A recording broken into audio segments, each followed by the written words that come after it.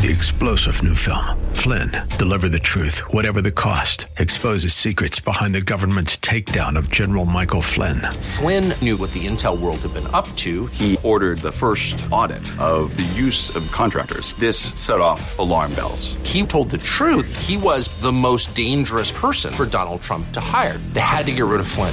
Flynn, Deliver the Truth, Whatever the Cost. Available now. Watch it today. Go to salemnow.com. salemnow.com. If we look to the answer as to why for so many years we achieved so much, prospered as no other people on earth, it was because here in this land we unleashed the energy and individual genius of man to a greater extent than has ever been done before. Those who say that we're in a time when there are no heroes, they just don't know where to look. The sloping hills of Arlington National Cemetery, with its row upon row of simple white markers bearing crosses or stars of David, they add up to only a tiny fraction of the price that has been paid for our freedom. As for the enemies of freedom, those who are potential adversaries, they will be reminded that peace is the highest aspiration of the American people. We will negotiate for it, sacrifice for it. We will not surrender for it now or ever. We are Americans.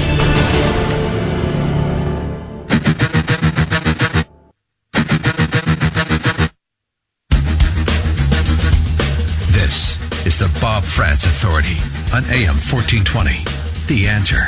Yes, indeed it is, and a good morning to you. Thank you for being with us as we get started at 8 minutes after the hour of 9 o'clock on this Tuesday, the 7th morning of the 4th month of the year of our Lord, 2020. The lockdown of the United States continues as the spread of the coronavirus continues to spread or shrink, grow or fall back. What's going on? I don't know. And the reason I don't know is nobody knows. Nobody knows. That's the lead message for you this morning. Nobody knows. I don't know. You don't know. The president doesn't know. The vice president doesn't know. Mike DeWine doesn't know. Amy Acton certainly doesn't know. Deborah Birx doesn't know. And Anthony Fauci doesn't know. And that's the most important development on this front that we have today. They don't know. Lead story today came from the White House, came from the White House coronavirus response task force, headed up by the vice president. The chief figure in that, of course, is Anthony Fauci.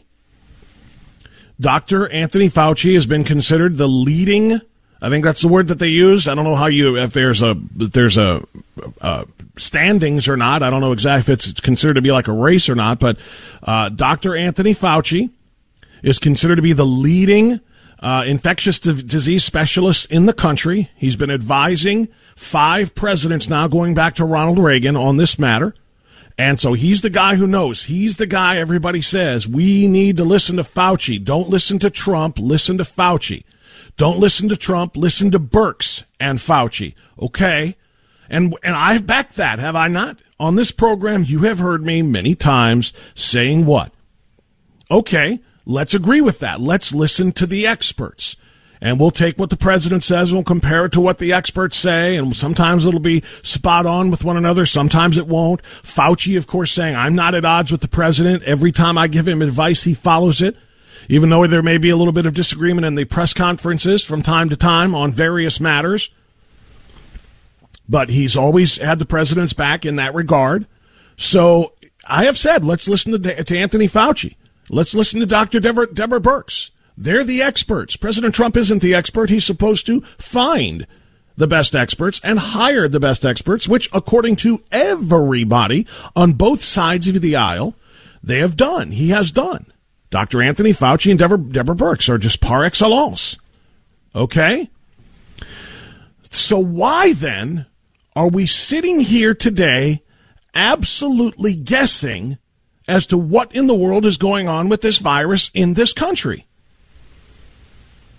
Last week, Dr. Fauci and Dr. Birch scared the bejesus out of us all.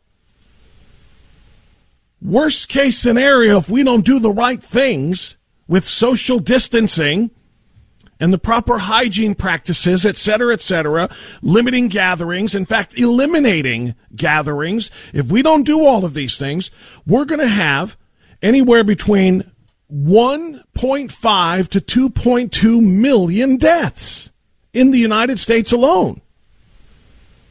That's a lot of death. 1.5 million to 2.2 million, we were told, if we don't do anything. But they said that's the bad news. The good news, they said, is that if we do continue the social distancing and if we do practice the right habits, in other words, if we stay on lockdown, well, then we can limit it to between 100 and 240,000 dead Americans. That's best case scenario. Best case scenario, they said last week. 5 days ago? 4 or 5 days ago. Now, today, actually yesterday, we're reporting on it today. Yeah, we're going to be well below that number too. Dr. Birx and Dr. Fauci are at the point of all of this. They're the ones that we are told we need to listen to, we need to trust. They've got their finger on the pulse of it all. This was from yesterday's White House press briefing. There's a large number of them have worked very hard and done a lot of predictions. And what we did is we did predictions of predictions. We like to integrate data, and so that's where you come up with these numbers. I think Dr. Fauci and I both strongly believe that if we work as hard as we can over the next several weeks, that we will see potential to go under the numbers that were predicted by the models. And I think that is really two things. It is the extraordinary compliance of the American people and the diligence that they have mitigated with. Because remember, we're doing this strictly by behavior change. It's very hard to change trajectory of viruses on just behavior change. We have had difficulty in our past doing that.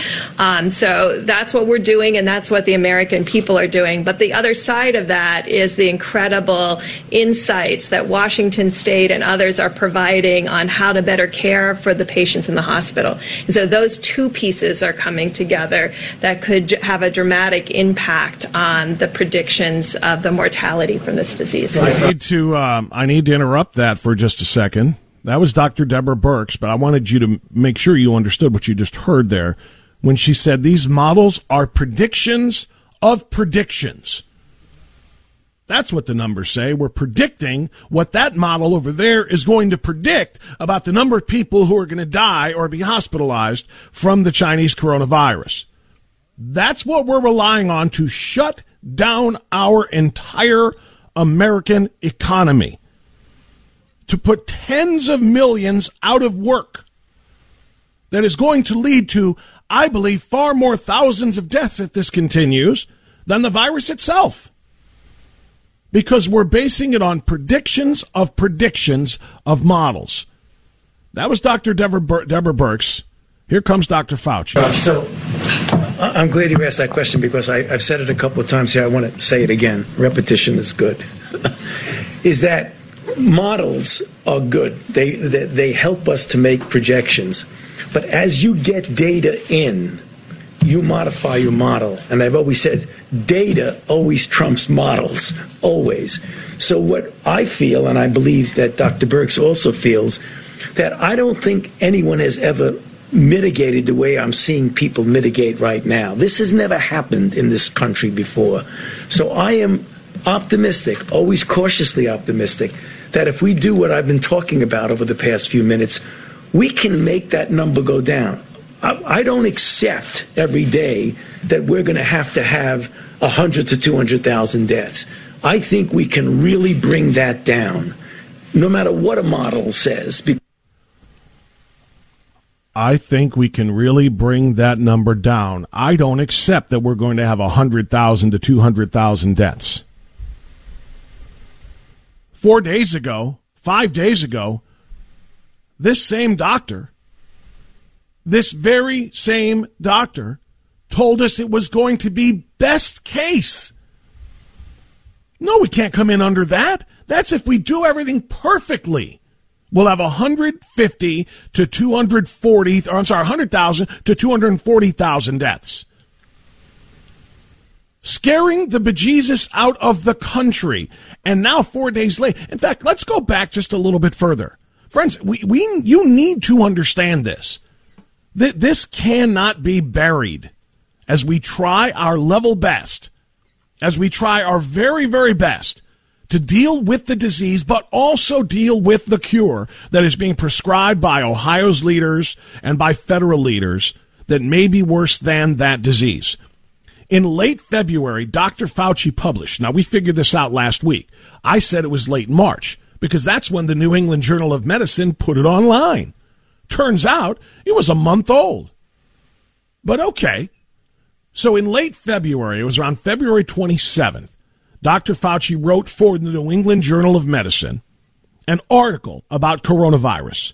In it, he and his colleagues ostensibly said that the Chinese coronavirus would be no worse than the seasonal flu. Don't freak out. Now, mind you, this is at the same time that Nancy Pelosi was standing in the middle of Chinatown in San Francisco and telling everybody, come on down here, join me. Get down here, let's eat in Chinatown. Everything's fine. No problem at all. This is February 24th. Or 7th, beg your pardon. I'm sorry. Let me make sure I clarify here. The 24th is when Pelosi was in Chinatown. 27th is when this article ran in the New England Journal of Medicine. It didn't get to the website for the New England Journal of Medicine until late March. So late February, Fauci says coronavirus will be no worse than the flu. Last week, Fauci said, that coronavirus could be a little bit worse than the flu. 1.5 to 2.2 million dead Americans if we do nothing. 100 to 240,000 dead if we do it all perfectly. That's it. Now today, we can really bring that number down. I do not accept that we have to have 100,000 dead Americans. We can absolutely bring that number down. We're using predictions of models. Bottom line is, they are straight up guessing. They do not know. They're trying their best to make you think that they know with their predictions of their predictions of the predictions of the predictions, but they don't know. They're clueless. They've gone from the world is going to end to no, it's not so bad to, hey, it's like the flu to, oh my gosh, 2.5 million dead to, it's not going to be that bad, less than 100,000. Meanwhile, Dr. Labcoat, Amy Acton, and I call her Dr. Labcoat because you ever notice every time Dr. Fauci and Dr. Birx give their updates during the presidential briefings every day, they're just dressed in normal business attire. Every time Mike DeWine and Dr. Acton give their Ohio update every day at 2 o'clock, Dr. Acton has to make sure that you know she's a doctor. She's got that white lab coat on. It's kind of funny. It's like she's looking for credibility. The credibility that eluded her when she declared a month ago that she believes there to be 100,000 cases in Ohio alone. So far, she's off by about 99,000. They're guessing. They don't know. And then they're saying, well, the model said this, but the data was different. In other words, you're guessing. If the data is changing constantly and the models are changing constantly, stop scaring everybody. Protect the most vulnerable, and put this country back to work. I don't know if I can be any more clear than that. 216-901-0945, 888-281-1110. Those are the numbers to join us. You can get me on social media for all that it's worth, which is next to nothing, as I despise Twitter and Facebook. But I'm there because I kind of have to be there. France Radio, F-R-A-N-T-Z, France Radio, all one word. No spaces, no underscores, just France Radio on Twitter and Facebook. I've got these stories posted there as well, so you can comment, respond. We'll read the best ones on the radio here on AM 1420, The Answer.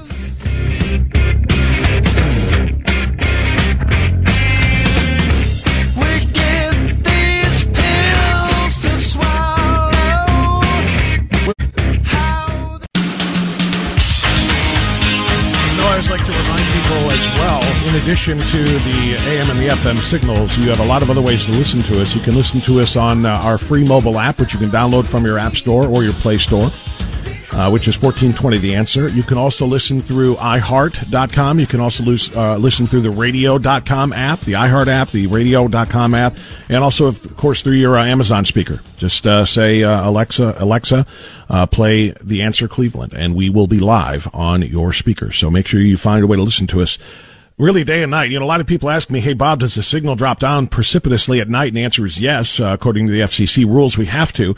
And so if it does get harder to pick up, that's when the beauty of Radio.com, the iHeart app, Radio.com app, et cetera, the things that I just mentioned come into play for you. You'll never miss it. And of course, you can listen live on our website. Just open up your laptop or your phone or your tablet and just listen to it through WHKRadio.com. Okay, going to get a couple of calls. By the way, I've got two guests who are coming on today that I'm very, very excited and interested to talk to. Patrick Wood, who is an author and who is also the executive director of an organization that I'm involved with, which is Citizens for Free Speech, is going to be coming on to talk about something that a caller brought up last week, and that is the common roots of climate change hysteria and COVID-19 hysteria. They share some things in common. And we're going to talk about what that is and why. Then at 10:35 this morning, you're going to want to hear this. There is a Democratic state legislator from Akron who wants to drag Donald Trump by the suit lapel to The Hague in the Netherlands and try him for crimes against humanity for promoting the hydroxychloroquine drug. She's not joking. She tweeted it. She's asking for legal services, people who can help her file this. She's a former juvenile court magistrate judge, apparently. And she, or magistrate, we'll call her magistrate. And she's now a state legislator. And she says, we're taking Trump to the International Court in The Hague to try him for crimes against humanity. I kid you not. And she's coming on live on this program. This one, to talk to me at 10:35. You might want to tell your friends. Lisa in Cleveland, you're on AM 1420, The Answer. Hi, Lisa, go ahead. Hi, Bob. How you doing? Yeah, I just wanted to say that I used to work in the healthcare field, and then due to some health issues, I had to retire, but I currently work with children, but I don't work in a school. And I really believe that this stuff started a long time ago, because about October, all the kids started getting this stuff where they would spike real high fevers for like anywhere between like 1 to 3 days. They never got a stuffy nose, but everything went right to the chest. They were achy. They coughed and they coughed. And this year, everybody in the whole household got it. It wasn't like, oh, the kids had it, we didn't. Mm-hmm. And those kids, up until the time that school stopped, they were still coughing. And I have a 22-year-old or 23-year-old that recently graduated from college. And the whole time he was at college, the whole time he was in school, he never got sick. I can't wait till the antibody test comes out, because I think he had it. He came home from work, had the high fever for 3 days, just didn't feel good. And again, no stuffy nose, no blowing, right to the chest. He had coughed up blood. And he was home for like 3 days from work. Wow. And I will just put it this way, like 6 or 7 weeks later, every so often he is still coughing. So I think it's been here a lot longer than they think it is. And the only other comment I have isn't this the perfect opportunity for the Democrats to try to say, keep everybody home? They don't want any more rallies. They don't want Trump out there campaigning. They want to try to keep this going so that they can totally trash the economy, because that's the only way they're going to win over Trump. Possibly. Well, I think a lot of that has some validity. I really do. Lisa, I got to go. Thanks for the call. I think there's a lot of validity to that as far as what the Democrats want, and they also see this as an opportunity to remake the country, as one of their representatives said, or senators said, actually. Remake the country, said Clyburn. In the Green New Deal image that they wanted. That's what they're using these stimulus bills to do. So, yeah, I think the Democrats have a very, very vested interest in making sure this thing drags out and making sure that they can make as many changes as possible that they could not make legislatively. Okay, 9:30, time for news. Back after this on AM 1420 The Answer.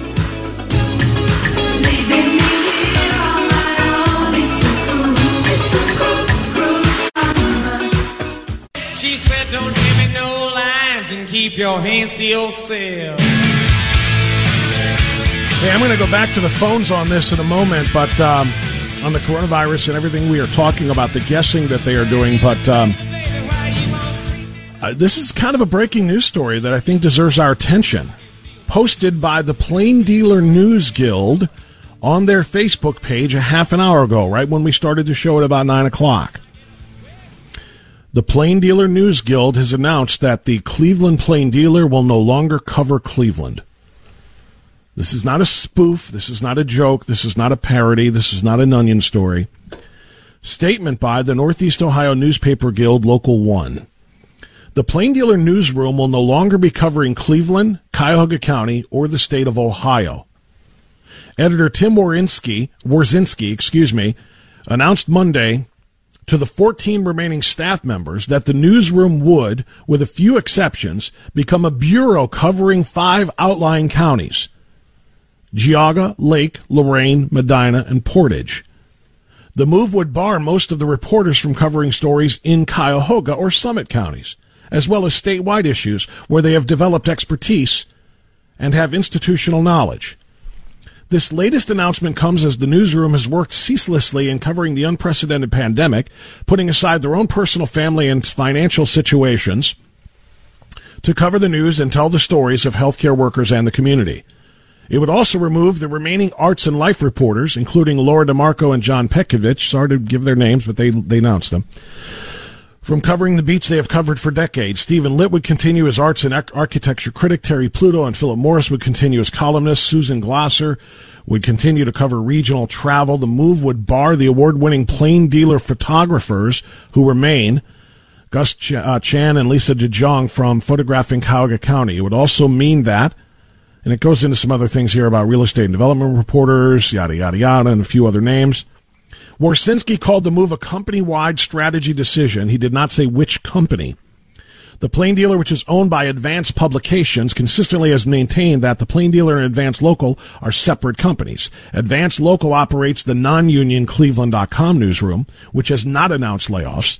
The two-newsroom operation was never going to become tenable or permanent, Warzinski told staffers. In effect, he's admitting that this decision is part of a broader move to eliminate the Plain Dealer and its staff altogether, and not attempt to provide meaningful coverage on areas the company has stopped reporting on in any depth for years. The announcement comes 3 days after the Plain Dealer laid off 22 people in the newsroom, including 18 Guild-represented journalists and 4 non-union managers. It's clear the company does not value the expertise of its veteran reporters and doesn't think the community does either. A move like this is incomprehensible, says that. This is all quoting the Plain Dealer News Guild on their Facebook page. So this is the union. A move like this is incomprehensible and can only be interpreted as a way to punish people for belonging to a union. The company is choosing to switch reporters who have covered the city and county for decades to new beats and move their well-sourced beats to non-union, well-sourced beats to non-union reporters at Cleveland.com. Warzinski, in a call with the remaining reporters, said, "I don't want to end my career by letting down the people I love and respect." But he has, says the Guild.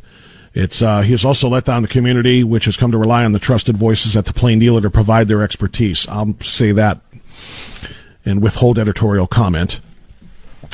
The decision is a loss to the people of Cleveland and Cuyahoga County who care about in-depth and solutions-based reporting that Plain Dealer reporters have consistently provided in recent years, and a win for the public officials and others who don't want their misdeeds uncovered. And that last line was the money line.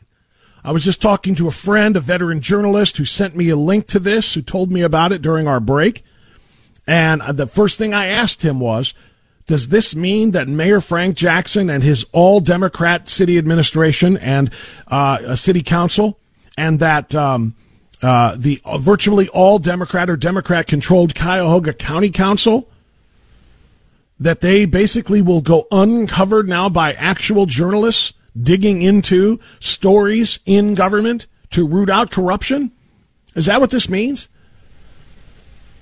Because as much as I have criticized the Plain Dealer for their bias in recent years, and I stand by that criticism, and as much as I've criticized them for essentially becoming the Cleveland Washington Post, because they seem to run more articles and columns from the Washington Post than the Washington Post does, as much as I criticize that, there was a time when the Cleveland Plain Dealer did great work for the people of this city. It was the Plain Dealer that started the investigation that led to the FBI raiding Jimmy DeMora and Frank Russo's places and tearing down the corrupt Cuyahoga County Commission, or the Board of Commissioners, if you will. That was huge. Plain Dealer was responsible for that. It's important to have, honest, integrity-driven reporters working in a major city the size of Cleveland, Ohio, to hold its government accountable, because so many of the misdeeds, oh my goodness, the things that are done inside government. It's, when President Trump talks about the swamp, there is the large swamp called Washington, D.C., but there are mini swamps in, big cities like Chicago, as we know, and we've seen in New York, and yes, in Cleveland as well. And, you need a press. You need a free press. President Trump routinely calls the mainstream media the enemy of the people. And he has good reason, because of what so many of them have done, which is turned away from integrity-based reporting and turned into just essentially yellow journalism and, quite frankly, just slandering the president and anything and everything he touches. But smaller picture, on a micro level rather than a macro level, we need reporters at newspapers like the Plain Dealer working locally. And now they said they're not going to be able to cover Cleveland, Cuyahoga County, or the state of Ohio. Apparently, Cleveland.com will do some of it, but Lord only knows. So the Plain Dealer, with 14 remaining staff members, can we say definitively that a year from now the Plain Dealer will still exist? Seriously, Cleveland Press went up, or went down, really. I was going to say went belly up. Is the Plain Dealer, are we about to lose the only newspaper, the only big, large-scale newspaper in Cleveland? I know there's smaller papers like The Sun and so on and so forth, but holy cow, that's pretty large. No newspaper reporters covering Cleveland and Cuyahoga County. And as the News Guild, the union, just said at the end of that, this is a win for public officials like Frank Jackson, Cleveland City Council, Cuyahoga County Council, County Executive. This is a win for public officials who don't want their misdeeds uncovered. That's big. Tony's in Strongsville. Wants to get back on the coronavirus story. Go ahead, Tony. You're on the air. Bob, real quick.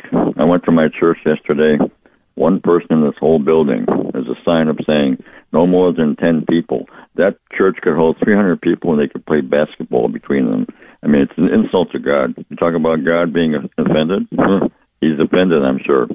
Even the church, the hierarchy, the bishops are saying this is ridiculous. We can't practice our religion anymore. No. Our First Amendment rights to freedom of religion and practice of religion is indeed, they are indeed being, censored. Right, and our wimpy governor permits this, and he's forcing it on us. So it's a shame. It's really a shame. We're being destroyed little by little, and we offend God daily. How can we say to God, well, bless our nation? He's not going to bless our nation, no. Well, I do find it interesting. I just want to tell you that because it just struck me again. So, well, Tony, I'm glad you did. I appreciate it. God bless you. Thanks for the call, Tony. Bye-bye. I do agree. I find it kind of interesting, as everybody should, that we consider an auto parts store to be essential, but a church to not be essential. And I'm not saying they should close auto parts stores either, by the way. I'm just pointing out there are things that are allowed to stay open, and people are allowed to go into it, conduct their business, and leave with the blessings of Mike DeWine and Amy Acton and the president and so on and so forth. They have the blessing of that. They're allowed to go into store. We're not talking about pharmacies. We're not talking about, groceries. We're allowed to go into, a Chipotle is considered an essential business now because they sell food. And people can go into and stand in a line. Now, I know they have X's on the ground, I'm told, to make sure that you know how far 6 feet is. You got to stand on one of the X's. But it's okay for them to stay open and for people to come in and get their chicken burrito or their steak burrito or whatever. That's considered essential. But allowing people to walk into their place of worship and maybe kneel 6 feet apart from somebody else who is kneeling and listen to the priest conduct a service, or the rabbi, or whomever it is, whatever your faith may be. That's not essential. Auto parts store, burrito factory, essential. Place of worship, non-essential. Stay home. I do find that a little bit disturbing. Kevin is in Garfield Heights, AM 1420, The Answer. Hi, Kevin. Go ahead. Hey, Bob. How's it going? Good, sir. Yeah, great show this morning. Just wanted to say that one of the main reasons why we did all these restrictions, according to Governor DeWine and Amy Acton, was to not overwhelm the healthcare system. Mm-hmm. And, at the beginning, it was like, okay, well, we might overwhelm the system. But now that the data, even the data now is still, it's going to end up being wrong. But even the data that they use, we're not anywhere close to overwhelming the system. I mean, I know the one study out of Washington was like, Ohio would need, Ohio has like 1,300 ICU beds, and the projection was only like 300 beds, so far. So you think Governor DeWine's going to look at the data and say, well, we're not going to overwhelm the system so we can start opening things back up?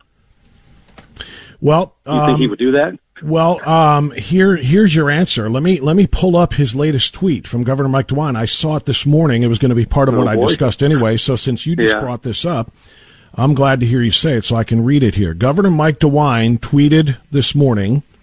No, I beg your pardon. This is last night. I don't think this is our peak week.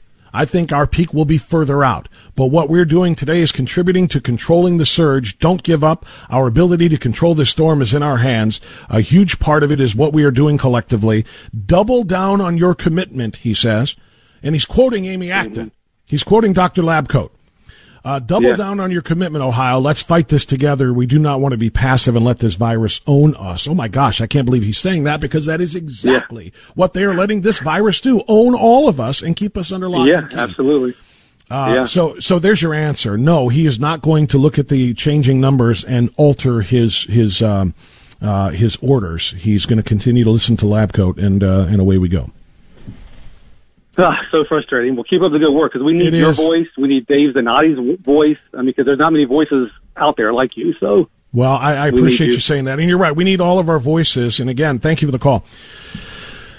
I am not that guy. I'm not going to sit here and just scream that this is all a hoax. I do not believe it is all a hoax. I believe the response to it has been extraordinarily over the top. I believe it has been an outsized response to something that is proving to be not the Black Plague that they thought it was. Now, to the point that he mentioned about Washington, there is a very well-regarded and very closely watched University of Washington model. You know, these predictive models that Dr. Fauci was talking about and Dr. Birx were talking about, when they say that the models get predictions of predictions in order to tell us what we think is coming. And this is how we have to establish public policy based on those models, right? The predictions of those models. Well, that University of Washington model for for Sunday, April 5th, and they're tracking it day to day. I'll have to find yesterday's. But the most recent one that we have here is from Sunday, April 5th. This is the model versus the reality for New York State, the epicenter of all of this in the United States. 69,000 beds were projected to be filled and needed in New York State as of April 5th. 69,000. The number actually needed was 16,500.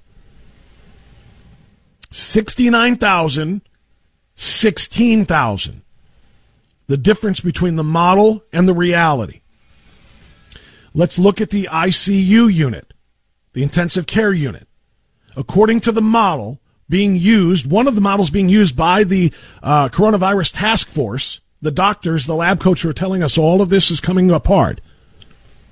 This model projected 12,346 ICU beds would be needed as of April 5th in New York State. The actual number, 4,376.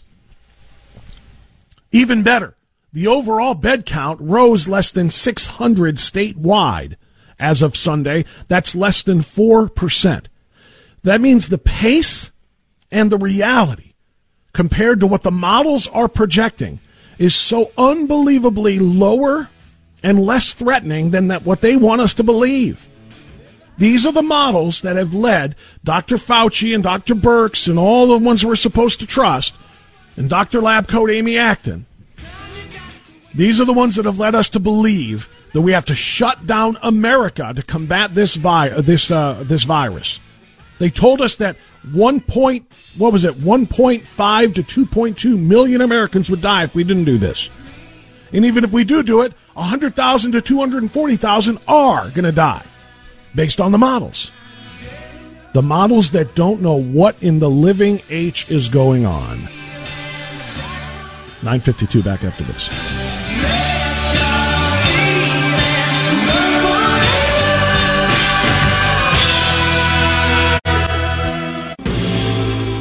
In a white room with black curtains near the station. 9:56 now. We continue on AM 1420, The Answer. I want to give you another taste of what we're talking about here when I tell you that they've been guessing, and they've been guessing from the very start. I want to specifically shine a light on the Democrats who have blamed Donald Trump for this. You should see the headlines that I have in front of me right now. Sonny Hosen suggests Trump might be profiting off of the drug hydroxychloroquine. Trump is going to own thousands of deaths, says Susan Rice. They're all blaming Donald Trump for not taking this seriously from the beginning. This is what the Democrats have said.